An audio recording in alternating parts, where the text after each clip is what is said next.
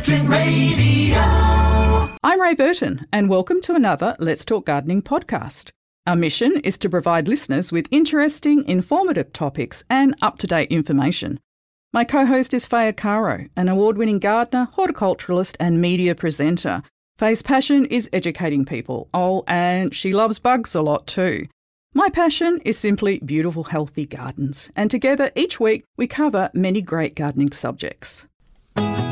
Saturday morning and here come the girls, Ray and Faye, with Let's Talk Gardening.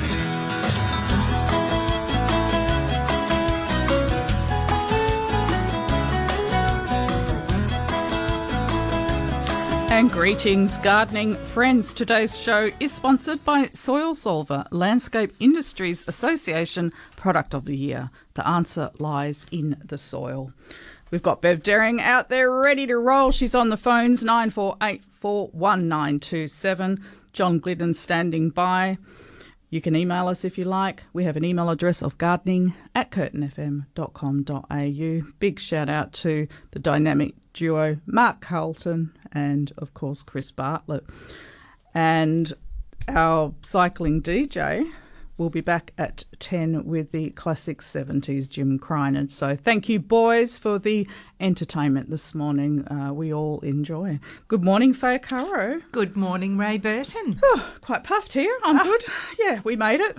What a week. Another week. We're rocketing, aren't we, towards the pointy end of the year. And when I reflect back, it just, I don't know. It is that old saying, life is like a roll of toilet paper. The closer you get to the end, the quicker it goes. Oh. I think of that as my analogy. I hadn't thought of that, actually. Have you had a good week, Ray? Not bad at all. So a little bit of gardening, little bit of rain? Not enough. Little bit of tweaking here and there. Like I do like a 10-minute job here and there. Does that make sense? 10-minute jobs are great. Yeah, that's about all I can get up to sometimes. So I just try and squeeze something in. It might be just something basic like a little bit of watering. I was out last night at about 6 o'clock after 6 doing a job, and I got in at 10 to 7 and that's how I do it.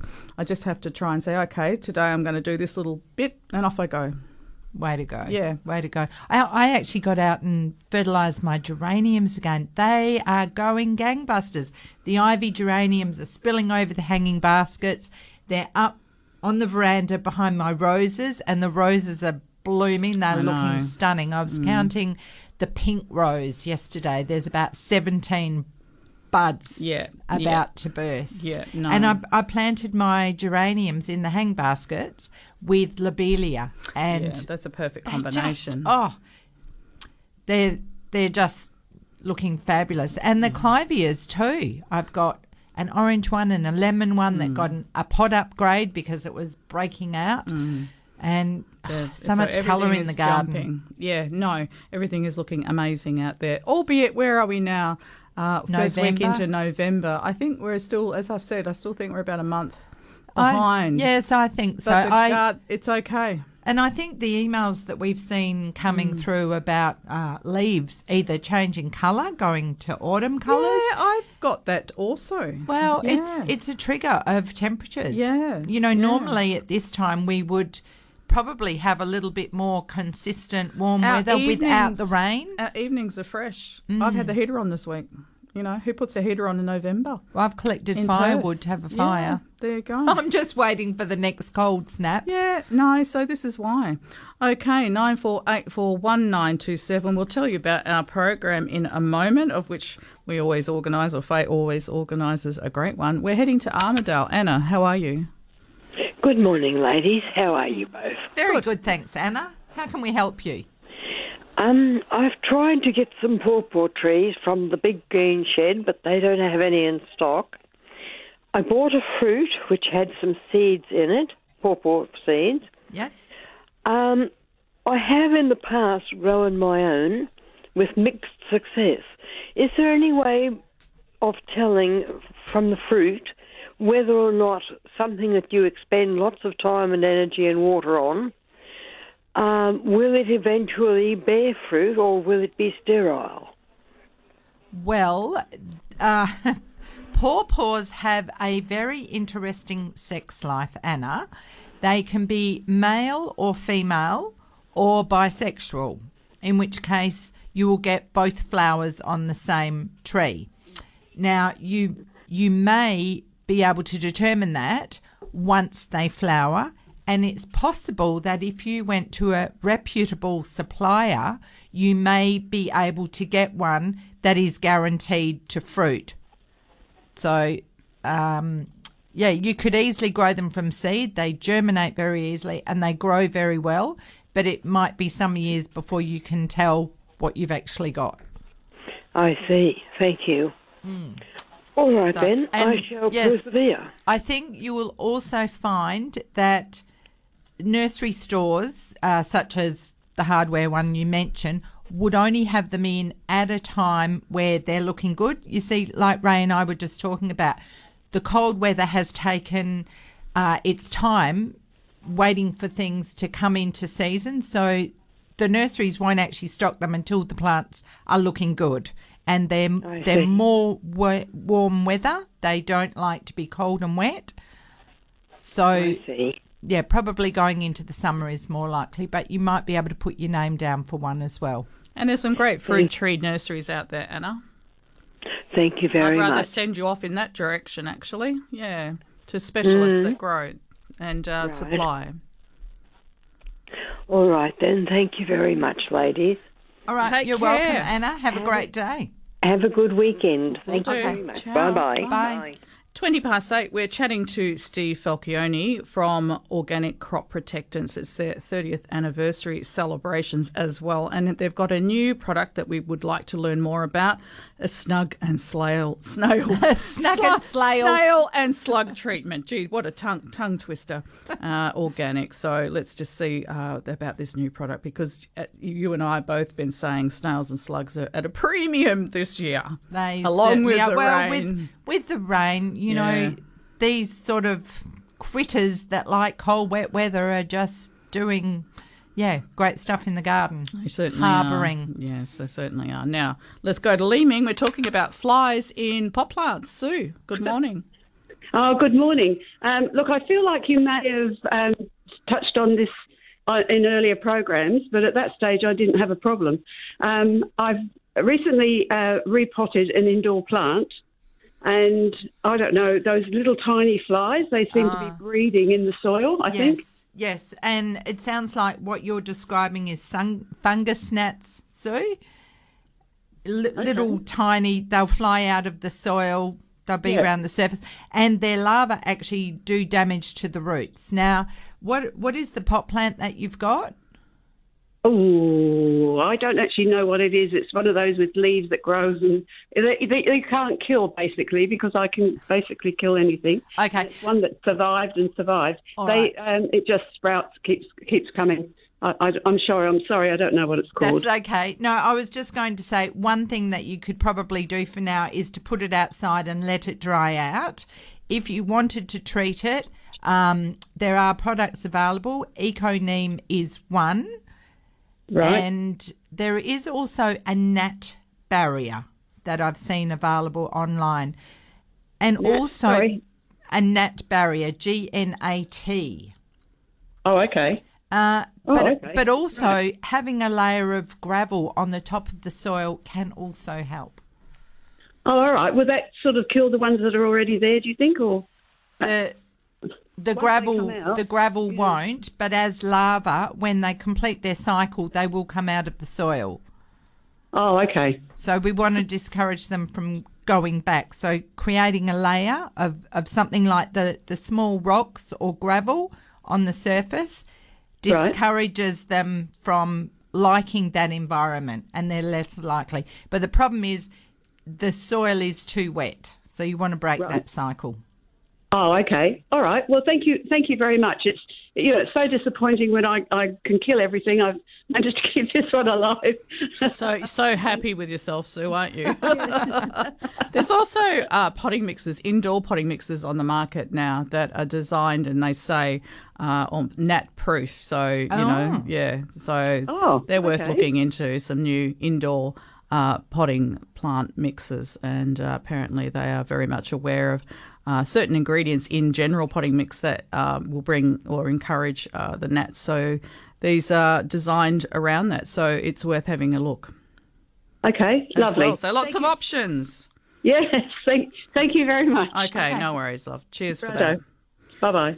And, of course, our special guest this morning is no other than the president of the Fern Society of WA, John Banasavage, and we love to have John in here. Wealth of knowledge. One of Faye's bestest friends as well. Well, last weekend, Ray, we were asked about someone who could put a staghorn onto a board. A special staghorn had fallen off, and I know, I'm pretty sure that the question was someone who could do it. So, of course, naturally, I just thought of John, and he did. He completed the task this week, and did I he thought do it? we'll get him to run through how it needs to be done. And there was a bit of an X factor with this one. It wasn't a simple task. It wasn't just as simple as putting it onto a new board. So John will tell us all about that. And of course, the Fern Society meets tomorrow, and next weekend is the combined show with the Palm and CICAD Society. So we'll provide all the details later. And on this weekend, Ray, what weekend is it? It'd be the Bob Melville Rose Garden That's weekend. Right. That's on today and tomorrow. I'm going to pop up. Yeah, me too. Definitely. Yeah. Wouldn't miss it for quids. So today and tomorrow, as part of Open Gardens WA, Bob's Garden is open to the public. For the very first time, and that's up in Carmel. And that address is 26 Mottram Street in Carmel, Mottram. So, yes, I think that will be, you will not walk away disappointed. I already know that without seeing the garden. Well, it's acres Bob. and acres, and he's been working at this for a lifetime. And, of course, he's a perfectionist. Allow plenty of time, because Melville's Rose and Garden is just next door. You're going to get another inspired. Beautiful garden. Yeah. You can buy roses. You can wander around and look at all the beautiful salvias and cottage garden plants. And what a great day for it. Yes, I have a rose that I need to collect, so I will be calling in and making it a quinella. What rose? I'm going for a blue moon, actually. Yeah, because of its colour and fragrance. Yeah, because I like blue, you see. And I know there's no such thing as a true blue rose, but this does have a True blue. True blue. Aussie. A true blue. And it has a beautiful hue of when I look at it sideways, out one corner of my eye, I can see blue. I've convinced myself. So, yeah. Nice. I'll get a blue moon. And, now, where are you going to fit that, Ray? In a pot. Okay. Yeah. Yeah. It's got a very large pot, I might add. Yeah, because I have pots, but I think most of our plants do so much better in the ground. They really do. They're much happier, but hey. So it won't know it's in a pot because it'll be in a big pot. And he needs some friends in there as well. Oh, yeah. A thriller, a filler, and a spiller. What exactly. will you put in I have with no idea yet. Lobelias are lovely. They are fantastic for a period of time. Yes, because that's what is great about annuals. You know, there's something for every season that gives you that X factor. Actually, that would look great, colour. wouldn't it? The blue moon and the deep blue lobelia under it. Goodness me. And then probably a contrast. Yeah. So then you need a filler, don't you? So the thriller is your rose, the spiller is the lobelia, and the filler, maybe vincas.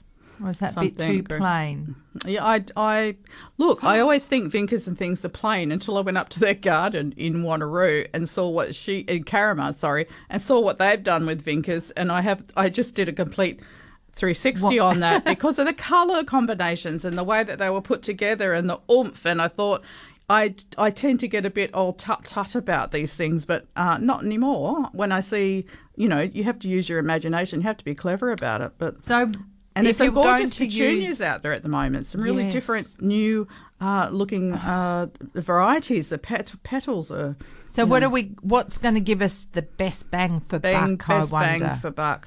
And we might have to speak to Trevor about best bang for buck in potted colour. Yeah. Because there's so many choices. I mean, we've got ageratum, and of course the alyssum is a great spiller all around, and I love the alyssum, and of course you can get them in different colours. Impatiens are back on the market. Yes, they'd been away for a lot of years. Snapdragons, tough as. Yeah. And great plants, I don't know if Grandma did it for you, but squeezing the side petals so they kind of talk to you. Do you know what I'm talking about, Ray? You do. I do. So if you've got snapdragons and you haven't done that before, go out and just put your fingers, your thumb and your forefinger behind the flower petal and squeeze. Ray's doing the mouth action, and they open up. Yeah. And do you know when they go to seed, they look like skeletons. I've had snapdragons, and I had neighbours criticise me and go, "Who plants snapdragons in their garden?" Seriously, I know. The old-fashioned plants are just the best. They certainly are, like geraniums. I agree. Oh, yes. Okay, we'll be back in a moment, and we will be chatting with Steve Falcioni from Organic Crop Protectants. Curtin Radio. You're with Ray and Faye. This is Let's Talk Gardening. As promised, we have Steve Falcioni on the line. He's the marketing manager of Eco Organic Gardens. Steve, good morning. Hey, good morning, ladies. How are you? Very good. Congratulations and happy birthday. Yes, a big number ticked over recently. 30 years. That's pretty impressive, Steve. Yeah, you're right. And if you think back 30 years ago, the concept of organics was certainly not mainstream. Sure, you know, the likes of yourselves and others were around pushing it, but it certainly wasn't what mainstream gardeners were thinking about. So a little bit ahead of our times, I think. And I'd like to think that we played a small part in helping to promote it along the way. For sure. And how long have you been involved? I've been with OCP a total of 11 years now. All right. So kind of a third of the time. So how did it start out? Oh, okay. So way back in 91, there's a fellow called Leyland Minter, and he had a horticultural and an agricultural background and had worked in the industry for years, mainly with chemical companies. But he kind of thought to himself that surely there was a way to look at using science to develop organic solutions. And he had a working relationship with a lady called Dr. Doreen Clark. He'd used her services for chemistry reasons because she was a chemist. Like in organic chemistry, that was her expertise. And he teamed up with her and said, hey, can we use your knowledge of chemistry but turn it towards good kind of thing? Like, let's look at ways to solve common agricultural and gardening problems without resorting to synthetic ingredients. Mm-hmm. And so they set to work, and the first product they created was called Sinotrol, and we still have it. It's in our commercial division, and it's for helping sprays to stick better onto foliage and to reduce drift. So really important in the commercial space, particularly because it makes it more efficient and whatnot. But yeah, that was the very beginning, all that time ago. And from there, they kind of went from strength to strength, really, developing one thing after another. More people came on board, and away we went. Actually, Doreen got a Order of Australia a few years back for her contribution to science. Wow. Not just what she did with OCP, but she's been involved with lots and lots of things, all to do with promoting science and education and all sorts of things. She has a camellia named after her as well. Oh, that's nice. She's a pretty cool lady. Anyway, so that's the beginning. Wow. And I know, it was some years ago when I was doing aquaponics and looking at the bugs in the system, because it was all one environment. Whatever you used on the vegetable beds, you had to be mindful of their impact on fish. And that's when I really started looking at integrated pest management and what was safe for the environment, the good bugs, fish. And I came across the eco-fungicide. It used to be called the Eco-Rose, and magnesium bicarbonate. Potassium bicarbonate. Potassium bicarbonate. Oh, it's a long time since I've looked at the labels, I guess. But, then I started to understand that, of course, potassium is what we add to encourage flowering. It wasn't harmful to the fish. Like, there was it all just started to make sense. And it's a fungicide as well. So something that's safe to spray on your roses is going to ward against black spot or powdery mildew, isn't going to hurt the good bugs, and is maybe going to help the flowering. And it's organic. That's awesome. So, yeah. And if you're doing it on edible plants, there's no withholding period. Well, that's right. So it's like tick, tick, tick. Exactly. Yeah, exactly. But you touch on something that is actually really important to us as a company, and that's about creating products that, sure, they're organic and that they work. Obviously that's a no-brainer for us, but also that are not harmful to beneficial insects or have minimal impact on the environment as an ongoing thing. Because personally, we don't really see any point in creating something to fix one problem if you creating so true. Yeah, and it's not always easy. There's lots of high benchmarks to create registered products. So they have to go through government rigour to pass to say, yes, this will genuinely control this problem. But then to go through the organic standards is another challenge in itself. And then because we set our own internal benchmark about safety for beneficials and whatnot, it does mean we don't always churn out things every 5 seconds, but when we do, they're good. They're good. Tell us about your latest product then. Oh, nice segue there, Ray. We launched an organic snail pellet this year. So good timing for our 30th anniversary. It's called Eco Shield. Yeah. And they're pellets, so they're easy to use, just scatter them around in the way that people are used to using snail control products.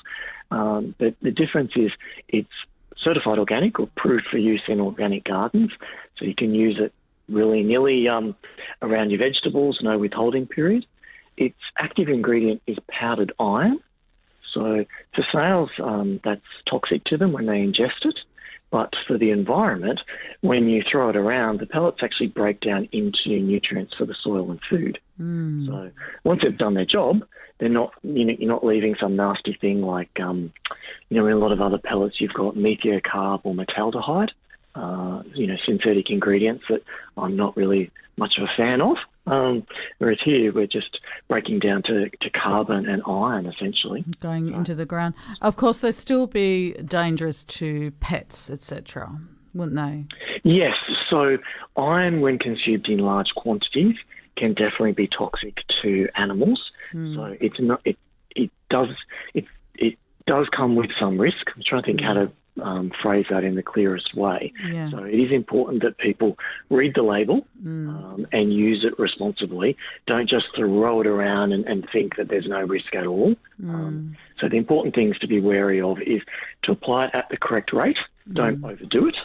And if you spill a bunch of pellets, clean them up. Don't leave a large sort of pile of them there for something to come along and gobble them up like a hungry dog or anything like that. And the actual carton itself, it should always be put somewhere that's sort of safe. So in a cupboard, out of reach. Yes. You can't have a pet come and sniff it and decide to break into the carton and eat a whole lot. Yeah. So if you follow those rules, then you're okay. And also, some people feed their pets pelleted, is that the right word, pelleted dog food or cat food?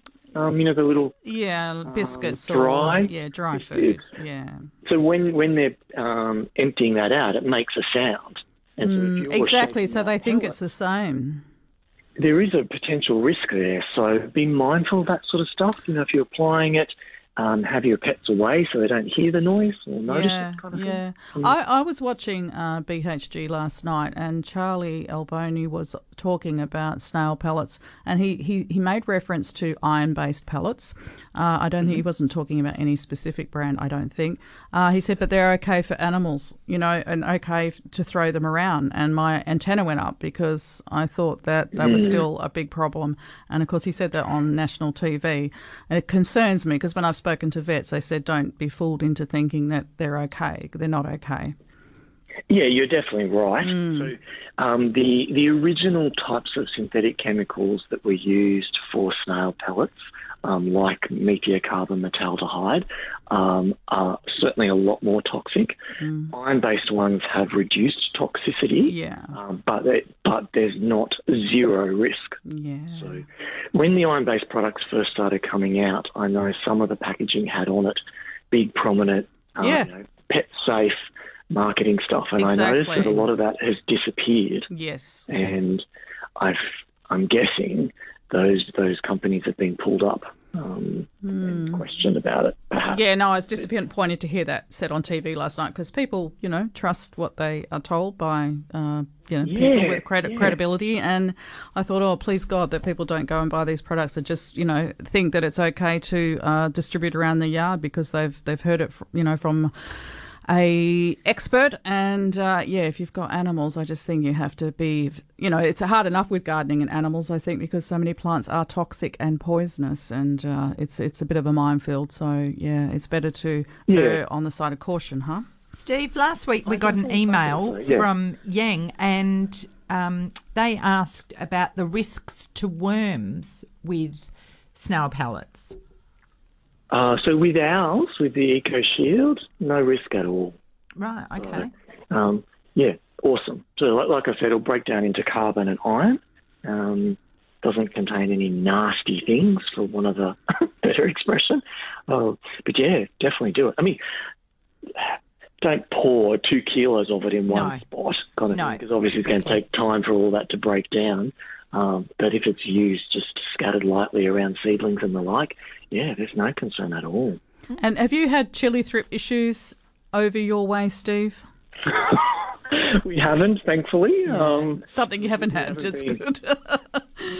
We did earlier this year, and right now most people's roses are looking absolutely spectacular. As you know, we've had magnificent rains over here in Perth, and the gardens are just looking rather splendid, and we want to keep it that way. Your product line, do you recommend anything to deal with chili thrip? I don't have any products that are registered for controlling thrips, unfortunately. Yeah, okay. So I know Eco Neem, so neem itself is quite a broad spectrum insecticide for sapsuckers and the like. And overseas it does have thrips registration, not specifically chili thrips, but just thrips in general. However, it doesn't have it in Australia, and we've not tested it. So I can't actually say to you, yes, go out and use it. I mean, legally, I can't say that, but also I just haven't done the work, so I don't know about its efficacy. Steve, what about the eco oil that's hippo enhanced? And I had an experience in my garden where Trevor was filming for the Garden Gurus, and he asked permission to spray this. And you know what I'm like. I don't like sprays in my garden, but I let him do it. And following that, I witnessed so many predators and pollinators come in after that. There were ladybirds and lacewings. The birds still came in. It surprised me. It's amazing. It was. So for I guess for listeners' benefit, the Eco Oil is our botanical oil spray. Works just by smothering in the way that lots of other oil sprays work. But its big point of difference is that we took us 8 years of research, but we basically added some plant ingredients that made it smell a certain way. Yeah. And that particular smell, we kind of branded it Hippo Enhanced. Yes. For long-winded reasons. But anyway, it means that when you spray it out there, it creates this smell that physically attracts predatory insects. So you weren't imagining it, Faye. You definitely were getting lady beetles, lacewings, hoverflies, the little tiny parasitoid wasps. Oh, yes. We have quite a range. Yeah, but all the little tiny ones, 1-2 millimetres in size, that will come along and parasitise aphids and caterpillars and all sorts of common pests. So it's pretty extraordinary. Like I said, 8 years of work to get there. Awesome stuff. And so I actually find that is a handy thing. So, you've got the proverbial rose bush covered in problems, and you spray and sure you're going to knock out your aphids and mites and things like that. But you're also pulling in all these hard workers to help clean up bits and pieces. Yesterday I watched a little lacewing larva patrolling a geranium flower, and they just look like a little bit of dirt or a little bit of, insect poo sitting on a leaf until they start motoring around looking for those little bugs. So, those sorts of guys are the ones that potentially will clean up chili thrips and eggs, anything that's small and soft. Yeah, whatever they can basically get and bite into. But did they have the little dead bodies on their back? Oh, yes, yes. Yeah. But I have seen a couple that have recently hatched from their eggs, and they didn't have any dead bodies on their back. They just looked like They were naked. Yeah, they look like little earwigs, like little tiny things. Tiny, gorgeous. They must be extraordinarily strong. You think to be, throwing the dead bodies on their back and still move around and attack. Well, they move around like those trucks you see in Asia that are heavily loaded to the hilt, towering, with all sorts of furniture and whatnot, and the little wheels on them. Going round and round. Yeah, just bopping from side to side, staying upright. That's what they're like. They're pretty amazing, guys. I know. So for our listeners, get out with your microscopes or magnifying glasses and camera lenses and see what you can find out there, because it's just all alive at the moment. And Steve, you were saying Sorry? No, you go. Oh, no, you were saying you've just relocated yourself. I was wondering about that beautiful rooftop garden of yours. Well, yes, I did move, and I do not recommend moving. During a lockdown. Pandemic, yes. What was happening in Sydney at the time. And I moved into one of the hotspot areas, so I kind of had a double whammy. And when it came to moving the plants, the removalists turned up on the morning. They took one look at the plants, shook their head and said, no, we're not doing that. Oh, no. I was like, what do you mean? What do you mean, no? I spoke to your head office and I explained everything. And they didn't do it. So I had a mad scramble to find another company that would do it. Well, how long did that take, Steve, to move all your plants? Well, it took a full day to move the plants. Yeah. And the distance between the two properties was only about 10 k's. So there was no real travel time. It's all loading up massive pots and then unloading them. Yeah. And there were casualties all along the way. This is the problem, right? Yeah.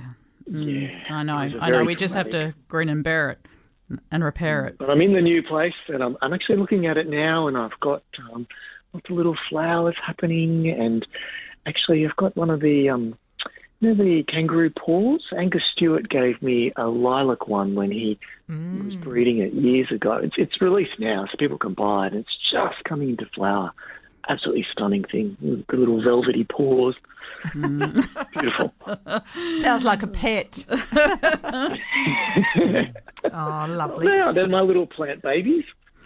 And so for OCP, what's next, Steve? What's next? Well, I'm hoping that EcoShield will do very well. We actually got caught out a little bit because we made a whole bunch of product according to what we think we would sell, and then we sold out. And suddenly it's like, oh, my God, what do you mean we've got none left to sell? Yeah. So, good in a way, because obviously it's done better than I thought, but we've only just made some more this week, so that's starting to roll out again into stores and whatnot. And it's only just arrived in WA, because we've been trying to get you on since August. Yeah, I know. It was all part of that. Yeah, the challenges, the constant challenges. But it is in Bunnings stores, not every single Bunnings stores, but mostly the big ones in WA. And some of the independents got it before we ran out of stock, but some are waiting.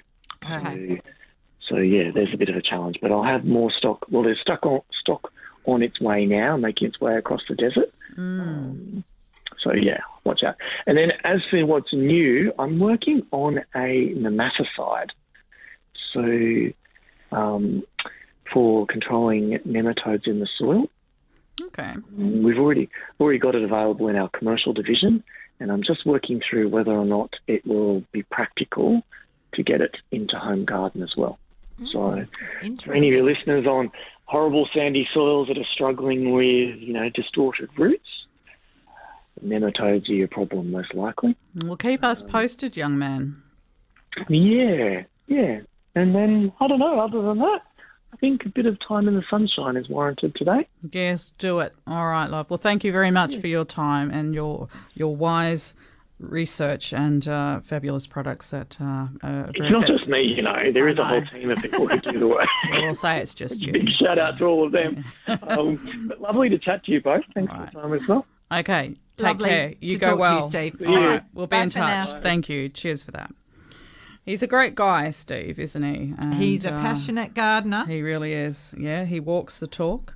And, I think I like his explanation behind the range of products that they do and the history behind them. Well, if our listeners do Google, you can Google Steve Falcione, Gardening Australia. His rooftop garden was featured, I think, last year. Yeah, it was. So and, have a look at his handiwork. It was amazing. He's no slouch in the garden. Okay, 94841927. When we return, we're chatting to Karen in Mandurah. Curtin Radio. You're with Let's Talk Gardening. Straight to the lines. We're in Mandurah. Karen, good morning. Hi, Karen. Good morning. Hello. How can we help you today, Karen? My gum tree has brown rots on the leaves.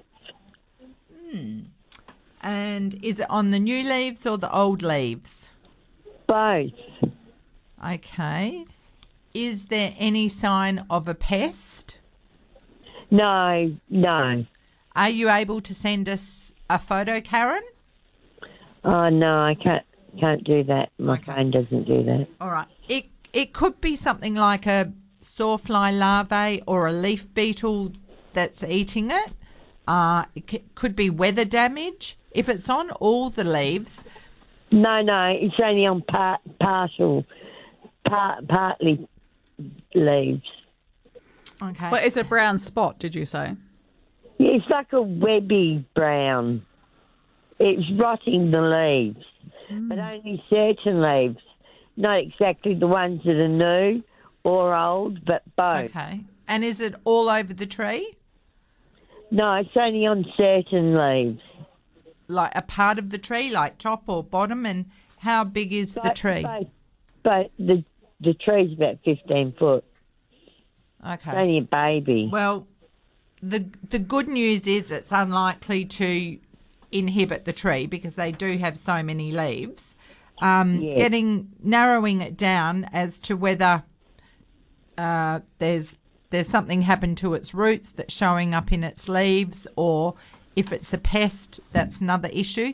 But without having a look at the leaves, if there's sign of webbing, that does sound like something set up home there. Yeah. I would say maybe put some leaves in a plastic bag and take them to your local garden centre. Yeah, get to a horticulturalist, Karen, if you can't send us a photo and see what they can diagnose. That's what we can recommend. There's nothing I can spray the leaves with, is there? Well, once it's diagnosed, yeah. Yeah, I see. All right, then. Yeah, do that. All right, thank you. And sorry we couldn't help more, but without sort of seeing it and understanding what's causing it. What sort of gum tree do you know? No, green leaf gum tree. Okay. All right, you take care, have a good day. Thank you. All right, thanks, Bye. Karen. Cheers for that. And we have in the studio John Banner-Savage. Good morning. Morning. Good morning, How Faye are and- you? Morning, Faye and Ray, and morning to your listeners. Yeah, I'm great. You're Lovely going well. to have you here. Yes. Should Thanks be for said inviting me. that Faye and John are neighbours as well. Good mates. And thank you very much for helping out Russell this week with his staghorn. So he rang in last week looking for someone to help with a staghorn that was very special to him that had fallen off. And I said, well, here's John's number. Give him a call. He's the man to help you. And I was correct because it's all done. So, John, I want you to step us through what it was like, how big it was, and what you had to do, please. Well, Russell had actually done some homework beforehand. He had checked on Google and so forth and various websites and so forth. And he was actually able to make up a board already, so that took a lot of the homework out of it. And but he was unsure about how to mount it back onto the board. Yeah. So he asked if he could bring it around to my place. So I said, yeah, that's fine. So he did.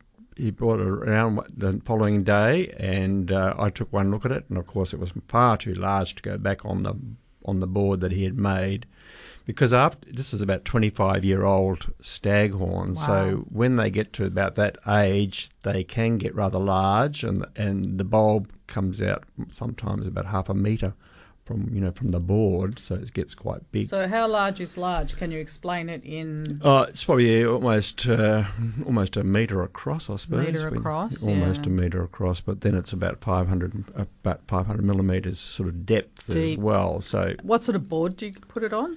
He made it up into a good quality pine, not treated pine. But I would recommend that if anybody is making one, you make it out of hardwood, like an old jarrah or anything like that. That's probably better. Mm-hmm. But the quality that he chose was good quality anyway.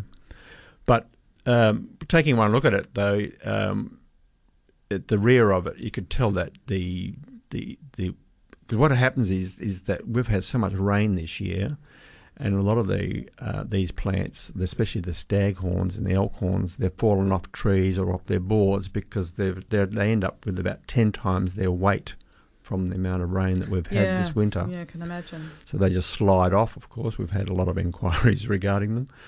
But anyway, taking one look at this, and I could see that all that old growth from the back there was starting to deteriorate to the point where it's got gluggy.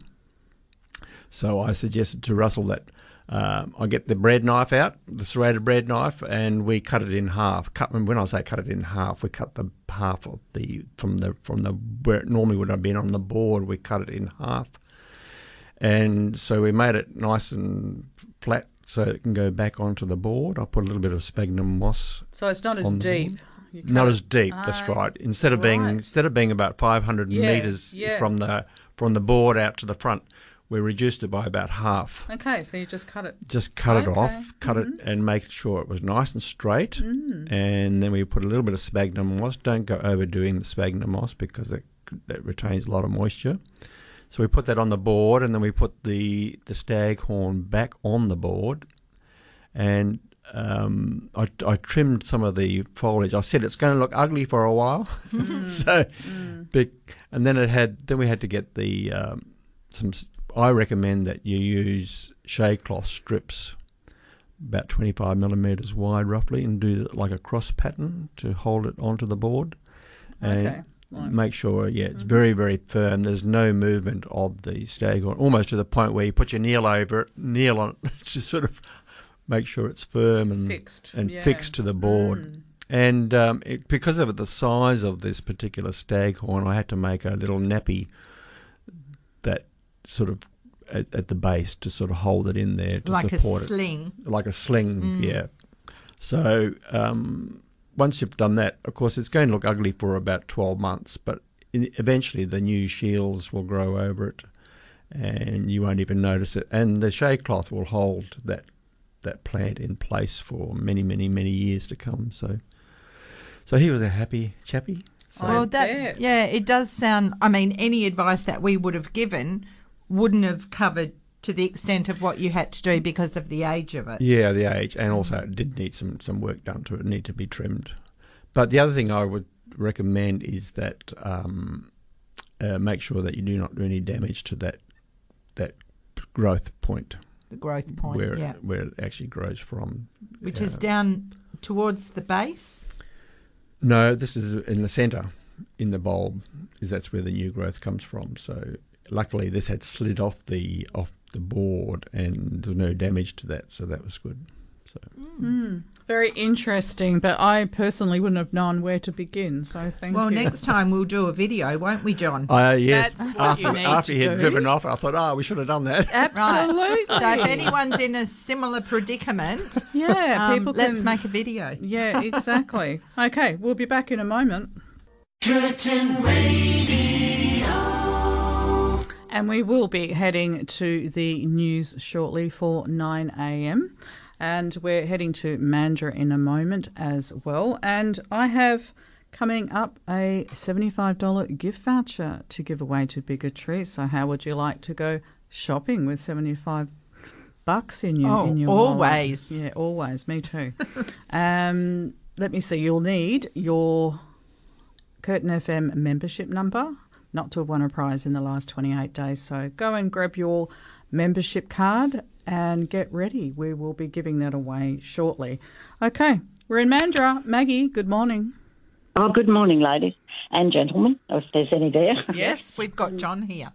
Oh, good, John. Now, look, I've got a big bunch of jonquils, and they're after the flowers are gone, you know, the stems are hanging everywhere and laying down on stuff I don't want it to lay on. Yes. If I cut them down to about 6 inches off the ground so that they're not in the way of everything else, would that affect the flowering for next year, or have I got to wait till it goes down? I believe so, Maggie. For best results, you need to leave them to die down. But what you could do is tie them in a knot so they're in the best, tidiest position they can be without laying over everything. And they will die down in the next couple of weeks, especially now that it's sort of drier and warmer, supposedly. Yeah, I was tempted to cut them, and I thought I'd better find out first.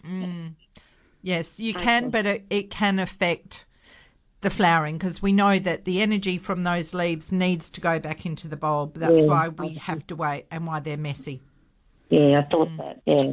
Sorry. What if I just got a big tie and tied them all around in a big bunch and something? Yep. Could I do that be all right? Yes, that would be fine. Instead of actually knotting each one or each bunch? Yeah. Yep. Oh, yeah, okay, you can do that. I'll try that. Okay. Thanks for your help, dear. You're Too welcome. easy. Bye. Thanks, Bye. Maggie. Bye. I am guilty of cutting jonquils down. Do they flower? Yes. As well? Yeah. Yes. So one of the can't kill them. Yeah, they're in that category. And I'm like Maggie. I just thought, I can't take this any longer. Yeah. I know. Well, maybe we need to put them in pots and bury the pots in the ground. And when they look daggy, we just hoik them out and put them out in the shade house where they can't be seen. Because they do multiply underground quite rapidly. Yes. There's a lot to be said for burying pots in the ground. Yeah. Bromeliad's one of those things that do very well in really pots. well. And you can pull them up, divide them and put them back again. Yeah, excellent idea. Okay. How would you go in your garden, John, if you had everything in pots and you had to uproot it all to divide it up? Oh, I don't want to go there. No, exactly. Not with your magnificent gardens. Now, I know we've got a few emails to get through. Perhaps we can tackle one before the 9 o'clock news. Okay, well, I did want to mention this one that Margaret of Hilton sent in. It was some weeks ago, and John Glidden's been researching where the image came from, and he queries if it's been photoshopped because it only appears on sites that are selling seeds. But what he has come up with is some other similar images of monkey orchids. Yeah. So there's a range of different flowers that form, and they appear to have little faces. Yeah. Like we were talking about the snapdragons, when their flower dies, what's left behind looks like a little skeleton's head. Yeah. But we see a lot of funny things on the internet that are and Facebook Photoshop coloured roses and yes, blue things or black things. Now, we've also received an email from Anne in Bedford, and she was wondering if we can identify something that's popped up in the garden. And yes, Anne, it does appear to be a weed. I'm not sure if it might be the fleabane or something similar. It's over 1 metre tall by the look of it. And I would just say, if you wanted to wait until the flower opens, that will absolutely be the determining feature, because from the photo I actually can't tell. But once it flowers, that sort of joins the dots, and we'll be able to give a better idea if you wanted to wait that long. Okay, and squeeze in. Oh, actually, no, I think we'll just head to the news. Okay, bear with me. It's 9 o'clock.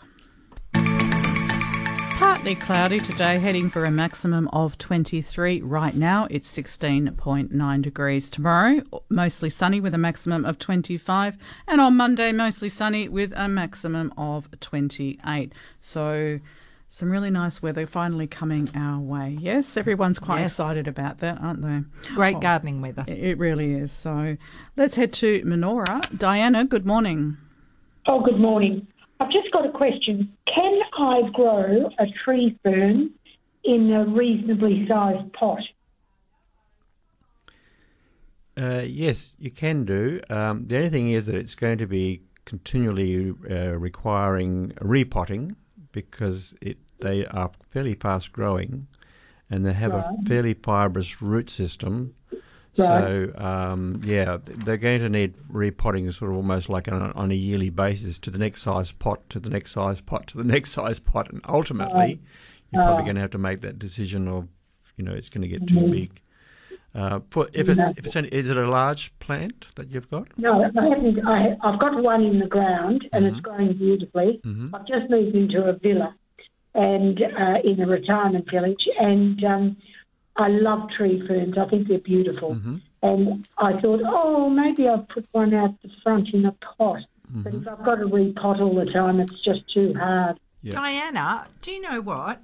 Since we moved into our property in Jandakot, I realised that some of my friends in suburban gardens have tree ferns that outgrow their space. So they happily move their tree ferns on to me over the years. And then you can replace them because, like John said, they're quite fast growing. So you could always grow one, but then give it away or sell it when it gets too big and replace it with another one. Oh, well, that's an idea. Actually, sometimes they're very hard to get. Well, let me tell you. John, you can. They can be. There is another one that I'd recommend, but they're hard to find, and I don't think we would have any for sale at the moment. But there is one called Dicksonia antarctica, which is much slower growing, and occasionally the big green shed has them in. They come in only once a year, I think they come in, and you can buy them in a like a half metre or a metre length, the trunks. Oh, right. And they're very slow growing, so they take many, many years, and they are perfect for growing in a pot. And if they get too tall, you just chop them in half and replant them again. But you only do it to that particular species. You wouldn't do it to the normal one because you're going to be killing the plant otherwise. Yes, of course. And what was this one called again? Dicksonia antarctica. It's the one that grows in Victoria, and it comes from Tasmania as well. They are licensed. They get them from the wild, which they're licensed to do when they're doing clearing or whatever. Right. And they normally have a tag on them when you buy them to say that they've been. And I'd only be able. Would I be able to get it from? How am I allowed to say Bunnings or Banara or someone like that? You may be able to. There's also I don't think we can mention. Can we mention nurseries? A range of them? No, that particular... I do know that there's a nursery out at Beachborough that has them. Beachborough, where's Beachborough? Oh, Coastal Road. That's Coast okay, Road yeah. Coast Road Palms, I believe they have some out there, or did have some out there, so you could try them. Oh, wonderful. Thank you so much. Yeah, it's lots slow growing, and it's a shade lover one, and so it'll probably be the most suitable for you because it'll last. It'll be quite happy in a pot for another 20 or 30 years. Oh, good! I can hand it on to the kids. Yeah, exactly. I wish my kids would grow them and hand them on to me. What? I grow everything for my kids. Oh, lovely, Diana. Thank you so much for your help. Okay, not a problem. Cheers. Bye. And we're heading to Warwick. We're talking about a mulberry tree. Good morning, Rosemary. How are you? Good. Not too bad. Good morning to everybody on the chairs this morning. Hello, Rosemary. Yeah. Look, I've got a mulberry that's been in fruit, I suppose, for the last 2 or 3 years. It's only a smallish one. It's been made a standard. The fruit, there's loads of very tiny mulberries on them. Some have already ripened. The minute I go to try to touch them, even they just drop. Even the red ones. And I've been feeding it in the last probably since probably about September was when they started to fruit. So I started to do liquid feeds every 2 weeks from that point. is there anything else that I can do? Should I sort of start taking off as many of the smaller fruits? Because like one little section, you might have 5 or 6 in one hit. How big is the tree, Rosemary? It's probably about, because it's only a dwarf one apparently. It's about 160 centimetre. Okay, so it's not terribly big. I think with mulberries, the main thing is, particularly now, is keeping the water up to them, because they have plenty of water because it's been in the open. Yeah, but I mean plenty of water. Because they produce copious amounts of fruit, they need lots of water. So it sounds like you've been giving it feed. And it's only young. What size are the leaves? Are they good sized leaves, or? Yeah, they're good sized leaves. Yeah, and I have contacted last year when was the best time to prune it and so forth. And because it's a standard, it's just so clumped together at the top. So end of the last season last year, I really cut it right back, and I thought, I hope I haven't killed the thing. But it's just prolific in the amount of leaves. They're beautifully drooping and all this sort of thing. It's a beautiful tree to actually see. Being smallish, and it's only meant to be smallish. But it's just the fact that I've got to sort of duck underneath it to try and find the ripe fruits underneath as well. So it's just a shame, because as soon as they drop, that's it. I've lost them because I'm semi-blind. So that's a pain in the I mean, as far as harvesting goes, if you actually put a sheet underneath and shake the tree, you then get to keep the fruit. Yeah, I was thinking about that, but then because the red ones are so touchy as well, I'd lose all them as well. I don't know why they'd be dropping like that, and I don't know that there's anything that you can actually do about it. It sounds like the tree is producing plenty of fruit. It will sort of only hang on to the ones that it can, grow on.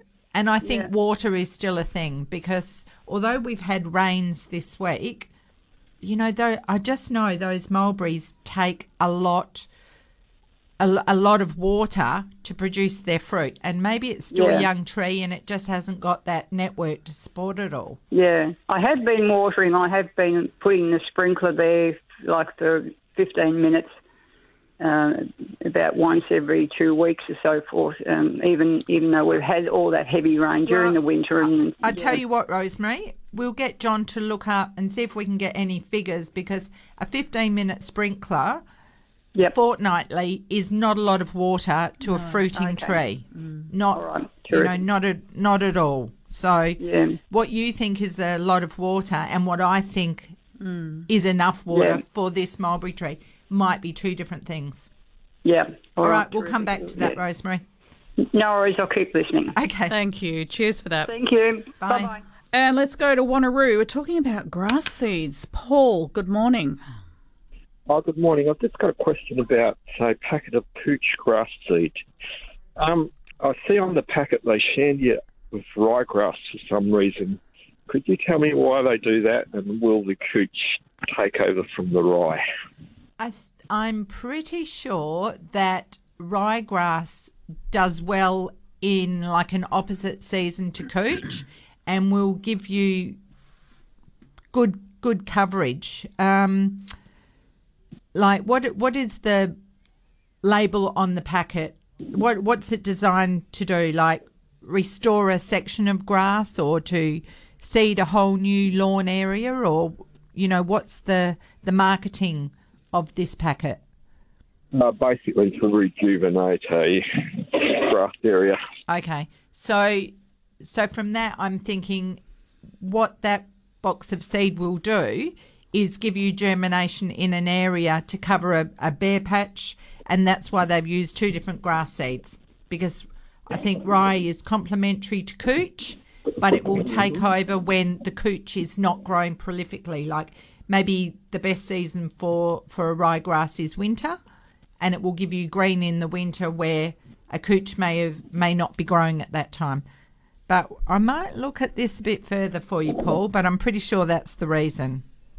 Okay, and do you think the ryegrass will keep coming back?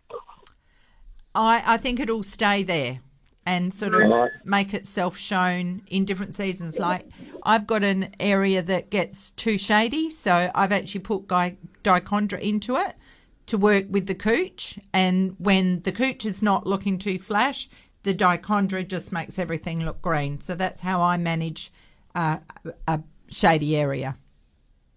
Okay, thanks very much. You're welcome, Paul. Cheers for that.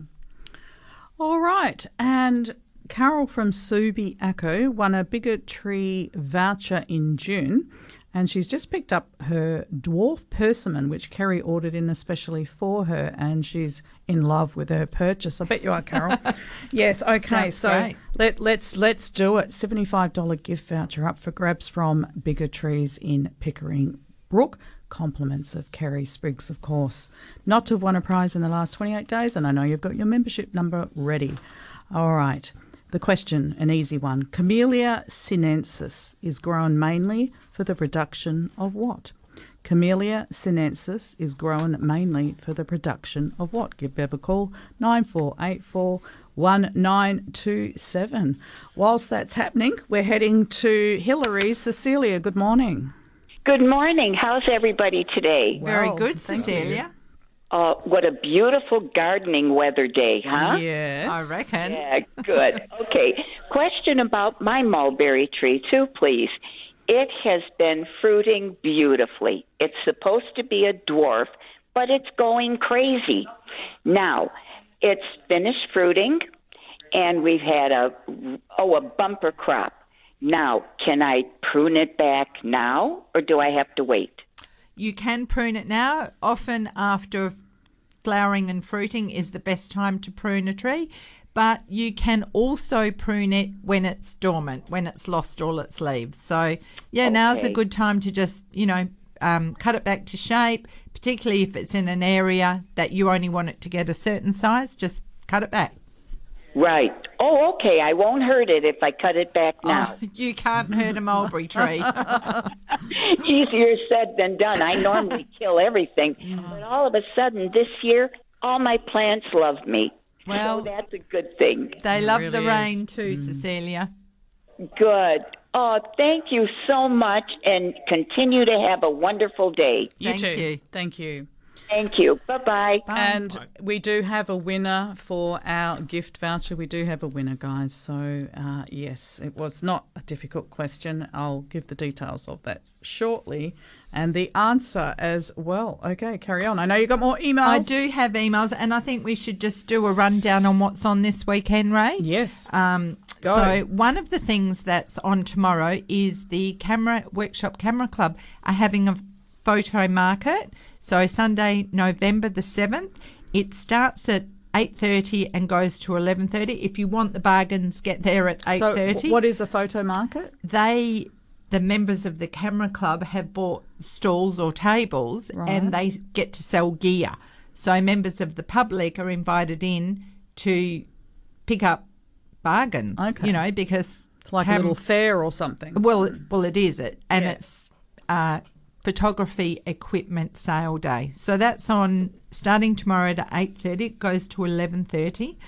It's at the South Perth Community Hall, corner of South Terrace and Sandgate Street. So, members who've bought new cameras, they've still got second-hand cameras that are working and well priced. They just need to clear them. So, and this would be great for people who are interested in learning to take photographs of their garden and their flowers. And well, you get to go along and speak to the photographers that are doing that and have got gear to sell, so you can find out what's the best camera for starters, or there's lenses and there's filters and there's tripods and flashes and all sorts of gear on offer. Okay. And I think it'll be a bumper one because COVID sort of stopped things in its track, and a lot of people have invested more in their photography equipment over time, so it should be a bumper sale. Okay. Are you going along? I won't be. I have other plans for tomorrow. The Perth Garden Club have got their meeting tomorrow afternoon. Is that tomorrow afternoon? Well, it's come up quick. It's a special event, and that's up at Mundaring, and that is an amazing garden if you're members of the Garden Club or if you're interested in joining. And the Fern Society meeting is on tomorrow afternoon, 2:00 at the Manning Senior Citizens Centre, corner of Leigh and Downey Streets in Manning. And John will be giving a talk called The President's Choice. And there will be plants for sale, and people can come along, bring a plate to share, afternoon tea afterwards. That goes till usually about 4:30. Thereabouts, yes. We start at 2:15, but we're usually there around about 1:30. We start setting up. Okay, and not to mention... Sorry, carry on. Sorry, visitors are most welcome too.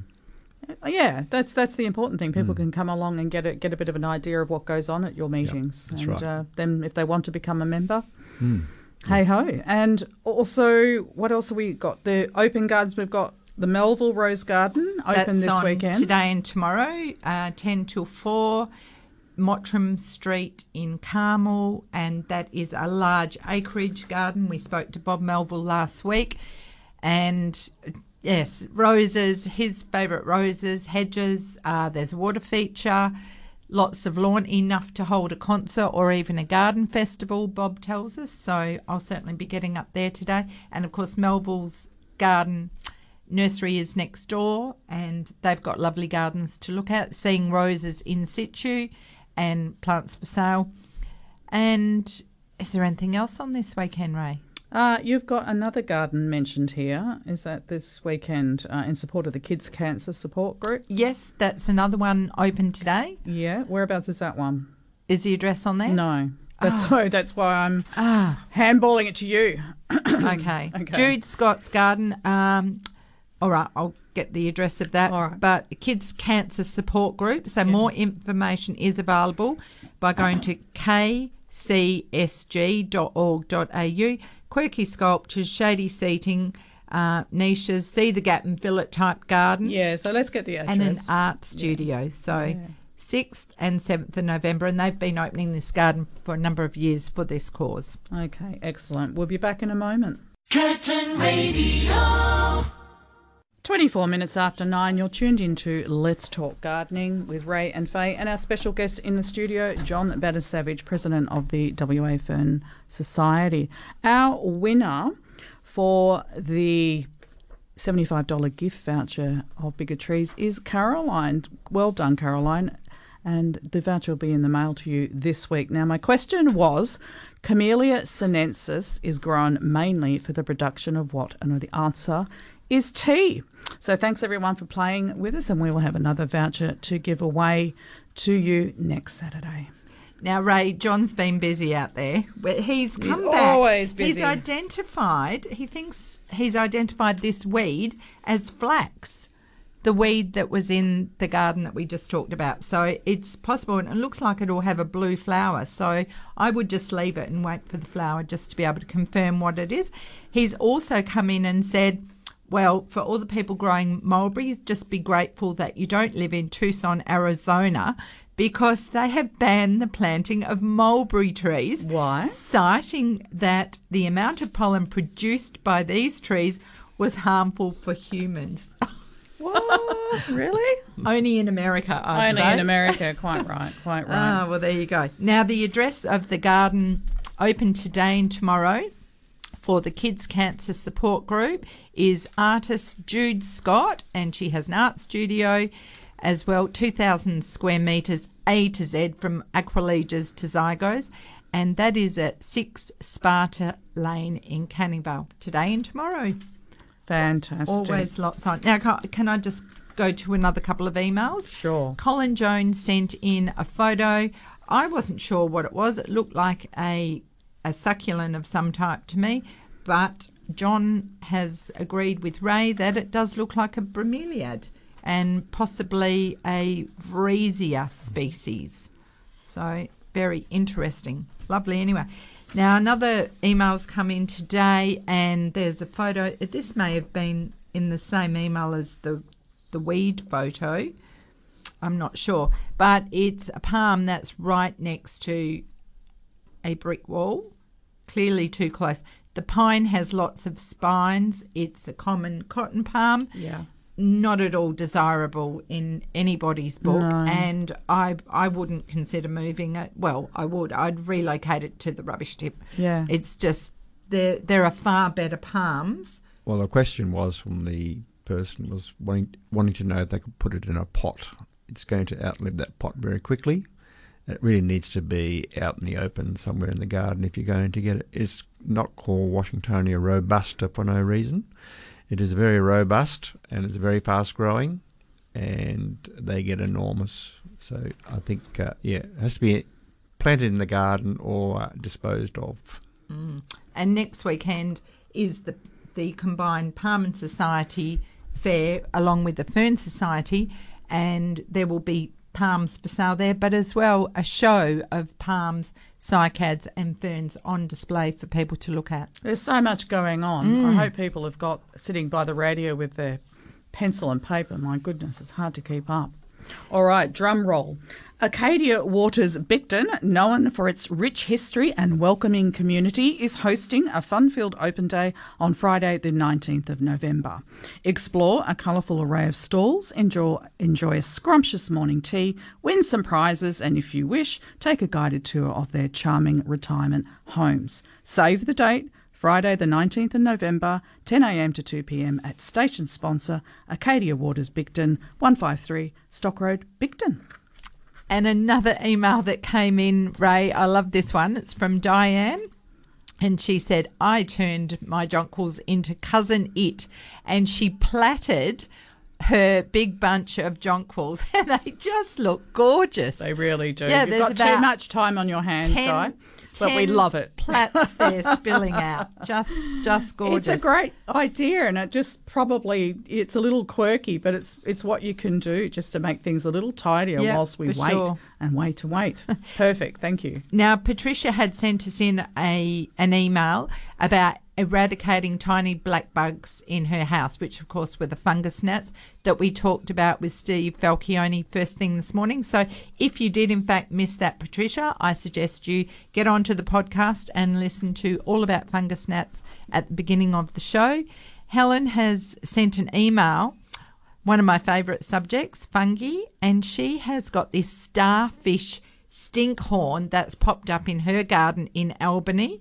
And I have written back to her and explained that this type of fungi, by the time they fruit, is only 5% of what you see. Most of fungi is under the ground. It's mycelium, a network of fungal threads that travel under the ground. She wanted to know if she could get rid of it. Now, we've talked before about products or treatments in the garden that affect fungi, and copper sprays are one of them. The problem, I just think she's so lucky to have this because they provide a very good role in our ecosystem. They break down material, and this is in amongst wood chips, so that's quite likely what it's doing. They do have a role. I wouldn't be getting rid of it, but we do know that fungicides and or copper sprays will not be liked by this. Problem is you don't know how far these fungal threads are going as to where to target it. I would encourage that it's left alone, and it will die down as the weather dries out. Sure. We've just had such a bumper fungi season. Did you want to go to something else, Ray? Or Vera of Dianella has called in, and she's asking if you can please advise the companion plant for geraniums in hanging baskets you mentioned earlier. She missed it. I was talking about lobelia, and lobelia. They're just looking stunning. They're great fillers. They fill the gap. They add an extra little bit of colour, and I've got mine with the ivy geraniums. So I've got pinks and apricots, and then the lobelia are lavender and white and pink at the moment. But I think I'll get more, and I think I'll value add them because they just look gorgeous. Well, you can grow the lobelia for longer if it's kept in a more shaded environment. Well, they are. They get the morning sun. They're on the edge of the veranda, and the roses are towering up in front of them. So it's just layers and layers of colour. Fantastic. Okay, Free lines 9484 1927. Special guest in the studio with us, John Banner-Savage, President of the Fern Society of WA. If you have any fern cycad questions, palm questions, we have the specialist in the studio with us right now. Now, one thing I know that John's been up to recently, and he gave a talk at one of the latest Fern Society meetings, and that's terrariums. Yeah, so, how interesting. Yeah, something that is maybe a trend that's coming back, do you think, John? Well, there has been a trend of recent times, and I thought surely there has to be some ferns that we can grow in terrariums. So there is some miniature ferns out there, not many, but some that are just perfect for terrariums. Mainly the ones called Selaginellas. They're the little, like a mossy type ferns, and they're just fantastic for that environment because they like a bit of humidity, so you can create that in a terrarium. So, yeah, terrariums can be just fish tanks as well, old fish tanks that are no longer used. So, I mean, the sizes can vary enormously from the tiny little bowl type things to something of quite a few metres in size. So what's the principle or rules behind setting up a terrarium? Well, it's new to me as well, Faye. I'm not throwing you in the deep end. But basically, because you don't have any drainage in them, so you have to. I had done this as an experiment, so for one of our meetings, so I had put a layer of charcoal on the bottom of the floor of the terrarium. Yeah. Charcoal, so just to sort of make sure it doesn't go sour, the soil. And then I made a mixture of river sand, good quality potting mix, a little bit of peat, and just put that in, layered it in. And then I found a piece of driftwood, which was fantastic, and was able to put that in there. And then I had about 4 or 5 miniature ferns of various textures and so forth. Some of the ones that are little runners and some clump. And so what varieties did you find for that? Some of these you're not going to find in a normal nursery, though, unfortunately. But there's a couple of tiny little aspleniums, and then there's the Selaginellas. Then there's a couple of other. There's one called the necklace fern as well, which is a very, very tiny one. I'm just trying to think now.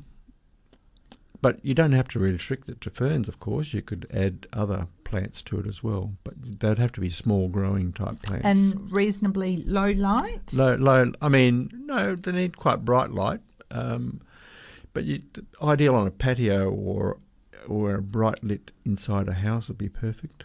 And what about a lid?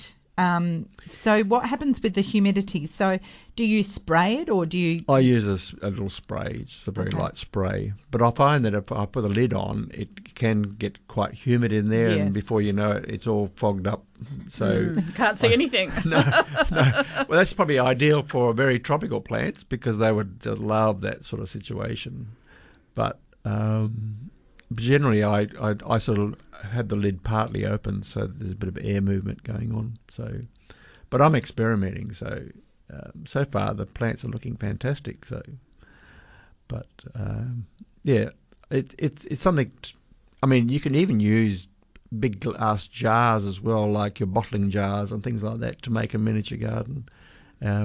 So there's no limit. Oh, sounds exciting. All right, let's head out to Alfred Cove. Yvonne, good morning. Yeah, good morning, ladies. How are you? Good, well, thanks, thank you. Good. Well, I call it the crown of thorns, but I suppose botanically it's got a different name. It's a succulent, and it's got massive thorns all the way up the stem, and then it's got your flat leaves and your... We know it. Yep. You know it. Now, mine's gone absolutely just straggly. It's just got nothing but long stems with the flowers and the leaf at the ends. Can I prune that and repot it like the ends? John's nodding. John, do you want to answer this one? Yes, I've got a number of these. At this time of the year, they're probably looking a bit tired because of the winter, because they don't like to have wet feet. So, but it won't be long. Once we get the warm weather, they'll start reshooting again with the new foliage or the flowers. But if you want to prune them, then I'll take a cutting and let them dry out for quite a few weeks before you repot them again. You can probably even dip the wound part in a bit of fungicide or a bit of sulphur. And just let them dry out. I recommend 3-4 weeks or thereabouts, and then put them in a potting mix that's very free draining with a bit of river sand in there or coarse sand. Okay. Now, when I cut the top part off, which has got the leaf and the flower, to restrike that, can I get cuttings or strikings from? Will the bottom part of the plant, once I'm doing that, reshoot into, or have I kind of lost that part of the plant? Because they're so long, there's nothing but thorns all the way up the stem. Can I cut those into sections and pop those up and get a few more plants out of it? Or? Yes, it should be okay to do that. Mm-hmm. Yep. Okay. But I'd put yeah, and they'll be a bit sappy. So the white sap that comes off there, be careful about not getting that onto you, or wipe your eyes with it or whatever. But yeah, I recommend that you use some mancozeb or some sulphur on there, just on the wounds, to sort of help it. Yes. All right. And put it in a dry spot if you can. If it's in a pot, put it in a dry place for a little while all that's happening, rather than allowing the rains or whatever get onto it. Okay. All right. So once they're pruned, they don't like water until they've dried out for a few weeks. Out a little bit. Yep. And the actual plant itself, once it's been cut back, the actual base plant, the original plant, that should start to just regenerate. Yeah. Mine are reshot, so they should be okay. So with the plant, once I've pruned it, do I need to take the actual plant that's in a pot and put that in a dry area, because those tops will be exposed, won't they? Yeah, I recommend that if you can do that, that would be ideal. Fantastic. All right, because it's a beautiful bush and a plant. I didn't want to lose it, and it'd be nice to get some more babies out of it. So, thank you very much. They do very well in the garden too, by the way. If you find a nice sunny spot somewhere, they do really well. Oh, okay.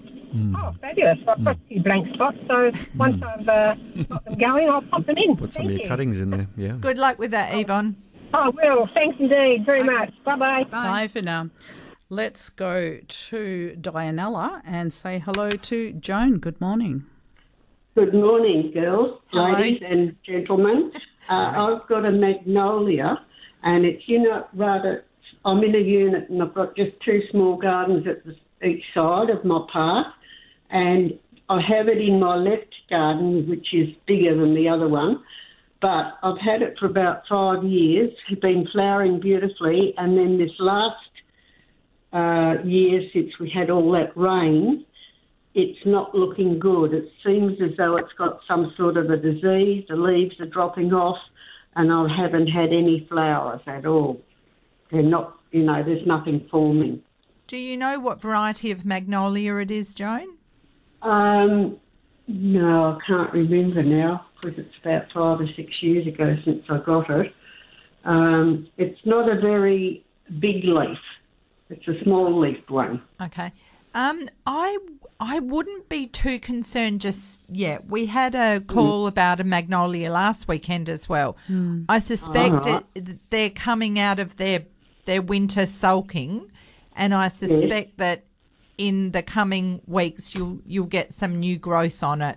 Okay, yes, because we had all that rain, and that particular garden at that side ended up being a bit of a quagmire. Not draining very well. Okay, well... So would that affect it? Yes, very much so. Yeah, I wondered that. Soggy wet feet is not a good thing for a lot of plants, but particularly a magnolia. It hopefully will come out of it. I think it's just a case of just watching and see what happens. Yeah. If we get a similar wet year next year, maybe you have to investigate why it's not draining, what is actually going on long term. Yes. Okay. Yeah, watch and see. Okay, thanks for your help. All right, Joan. Thanks, Joan. And would it be appropriate to give it some food at this stage? Well, I would wait a little bit. I mean, from what Joan's told us, it probably is a result of wet feet water. And the roots are not going to be happy. So I wouldn't be adding anything. Insult to injury. Exactly. Yeah, understood. Yeah. Okay. We'll be back in a moment. We're chatting with Diane and Olga. Curtin Radio. Thank you for your company this morning. Busy garden show as always. Let me see. We're going to Como, saying hello to Diane, talking about your liquid amber tree, Diane. Oh, yes, thank you. I have a liquid amber tree in my backyard.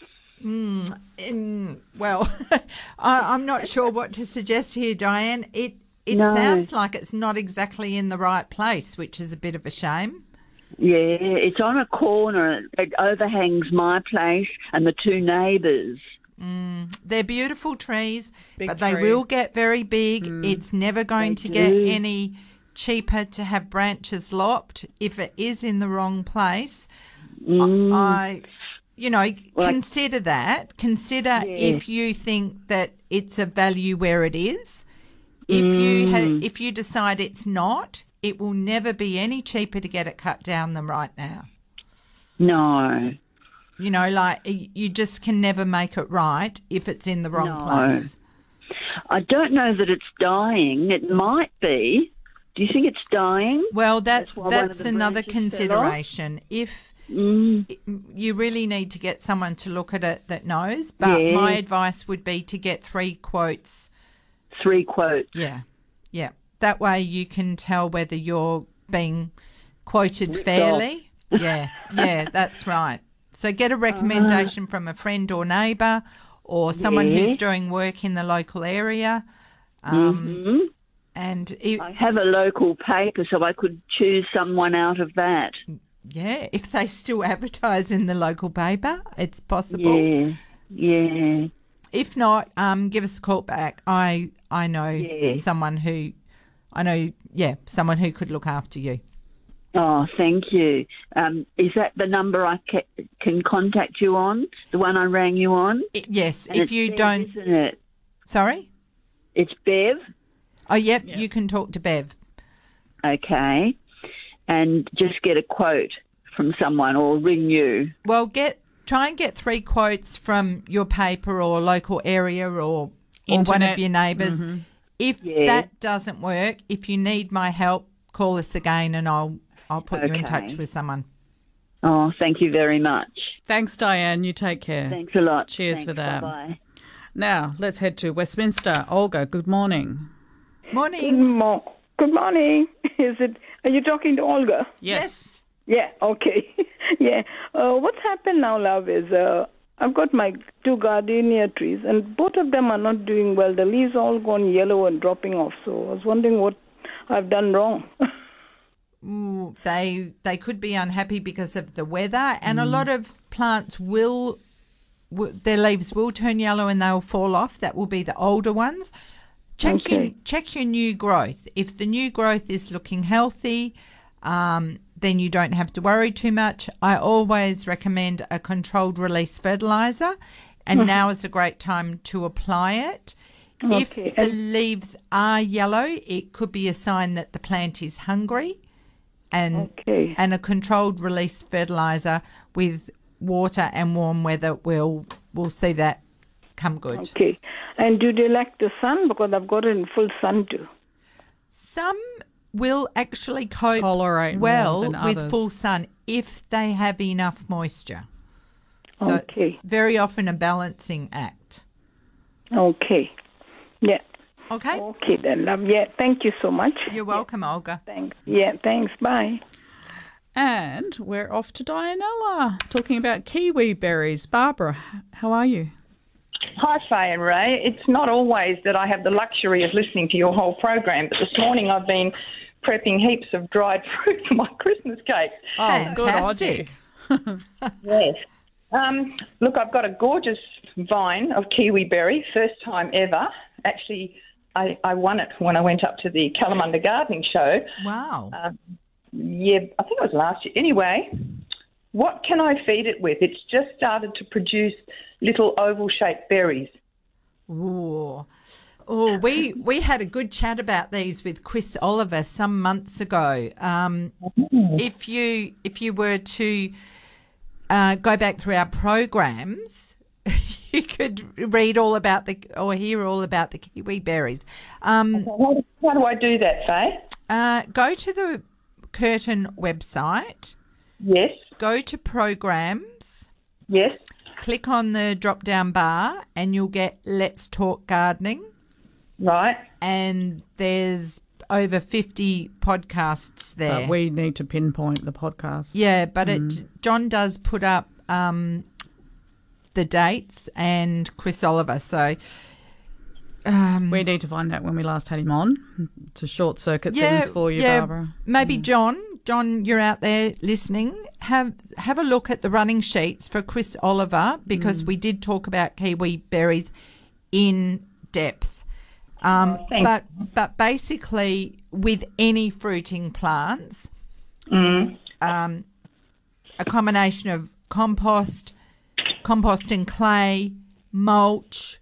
Some people like to use manures. There's organic fertilizers like Rooster Booster, Dynamic Lifter, Controlled Release Fertilizer, and now is a great time to be applying all these things. Even a seaweed drink, and in order to keep fruit, potassium's very important. So, potassium. In front of me, I've got Brunings all-purpose plant food, organic enriched, NPK boosted. Would that work? A little bit of that. If that's a granular rather than a controlled or slow release, then no, it's powdered. It's what? Powdered. It's like loose powder. And is it one that you put into a watering can? No, I think you just sprinkle this one. Okay. Use it sparingly. Yeah. And put it kind of around the drip zone and water before and water after. Okay? So just use a little bit. And, for everyone who's got gardens and fruiting plants and wants to know what to do, first thing is to look in your garden shed. It's no good me, recommending all these different things if you've got a pile of stuff in your shed that is suitable. So, use a bit of variety. Use a little bit of what you've got. But add some potassium to it. That might be in another product as well. If it's got NPK, it will have potassium in it. Wonderful. Great. All Thank you. You're welcome, Barbara. Awesome. Thanks a lot. Okay. Cheers for that. Bye. Okay. We'll be back in a moment.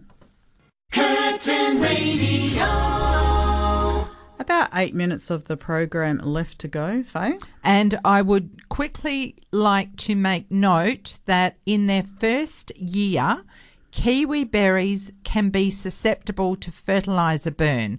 So where we were just talking about a Brunnings powdered fertiliser, this is why I nearly always say a controlled or slow release fertiliser, because there is less chance of fertiliser burning the roots. Absolutely.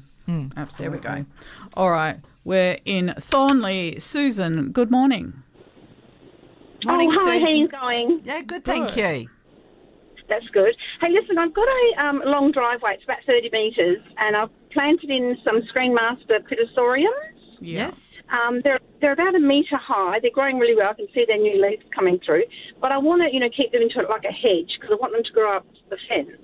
So I just wanted to know, when do I prune them, and do I just tip prune them at the moment, or? Yes, I don't regularly. know. The first, ideally when you plant a hedge, you virtually start trimming straight away.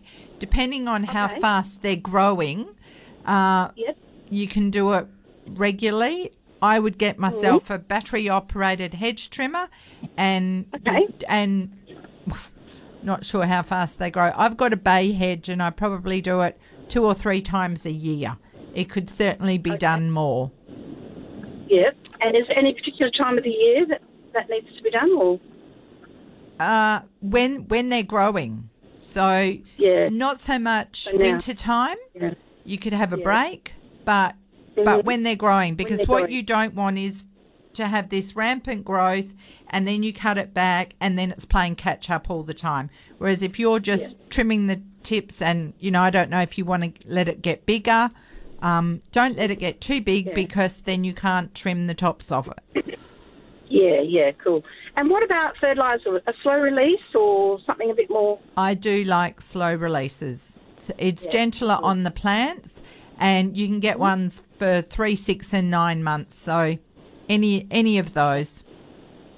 Okay, so 3 times a year. Okay, thank you very much. You're welcome. Thank you. The Okay, Screen bye. Master Pittosporums are a lovely, lovely hedge.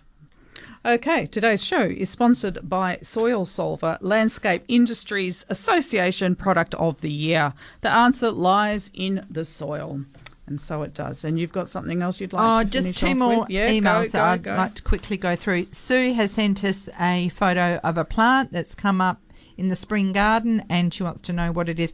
I think it is the blackberry nightshade, which produces flowers followed by berries. It's often misidentified as deadly nightshade, but we don't have that in Western Australia. The blackberries are edible, but I'm not going to say go out and eat the blackberries in your garden if you don't know what it is. And Sandra has sent us an email. Pyrus caloriana, 2 years old as a street tree, was planted in March, April, only has a few leaves, where others in the street that were in situ for at least 1 to 2 years are fully leafed. Is there anything I can do to encourage it to leaf up? There is one other tree that was planted in June that has not leafed up. And Sandra, I would just say that's, an interesting observation. Trees will do things at their own pace, and I think it's all about the root system, the temperatures that they're exposed to, and there is no right or wrong. If it's not showing signs of new leaf, then feeding it won't help much because it's not actually growing and its roots are just slower, probably due to its smaller root system. So time will tell. All right, and we're in Port Kennedy. Megs, good morning. Good morning. How are you? We're well, thank you. Good. That's great. I'm ringing up to inquire about a mango tree. I had one and it grew to be quite tall and lanky, and I didn't know what to do with it. And there was lots of leaves on the top, but none down the bottom. Okay, sorry. Shaking hands, I actually clipped it back really harsh. It now has shoots everywhere on it. I'm just wondering how long it's going to go to produce fruit. Oh, the magic question. How long's a piece of string? Well, it probably won't flower this year because mangoes are flowering now. So maybe next year. Okay. So look after it. Okay, and next question for you. I have planted about 6 seeds. I've taken them out of their casings, and I've just planted the seeds laying flat in the garden because I did watch a video on it. Do you think that they will take? Yes, I do. And next weekend we will be joined in the studio by Chris Oliver, so we can talk about this then. Okay, great. All right. Thanks for your call. I go out and talk to them every day. Oh, good on girl. you, Megs. A lady after our own heart. Take care. Yes, okay, thanks very much. Cheers for Bye. your call. Bye for now. Okay, to wrap up. Yes, just a reminder that next weekend, John? Next weekend is the combined Fern Society and Palm and Cycad Society's annual plant sale, which is going to be on Saturday and Sunday of next week. 9 to 3. 9 till 4 on Saturday, Oh, okay. 9 till 3 on Sunday at the Manning Community Centre, corner of Bradshaw Crescent and Jarman Avenue in Manning. It's just off Welvin Avenue, just behind the shopping centre there. And underground parking available, and it's free entry, and we have lots of plants for sale, and they'll be rare, common and unusual. So We like that. Love to see you there. Love it. Okay. Fantastic. Thank you, John, for coming in. Thank you. Today for having and me. sharing your knowledge, as always. Bev Daring, John Glidden, our very own Faya Caro, of course. Coming up next, Jim Crinan, Classic 70s. He'll take you through to 12 noon. Then it's Brendan T and Born in Boots. Now, My gardenism for the morning is, in the spring, at the end of the day, you should smell like dirt. Oh, yes, you should. Happy gardening, everybody. We hope you've enjoyed listening to another edition of Let's Talk Gardening on Curtin Radio. Happy gardening.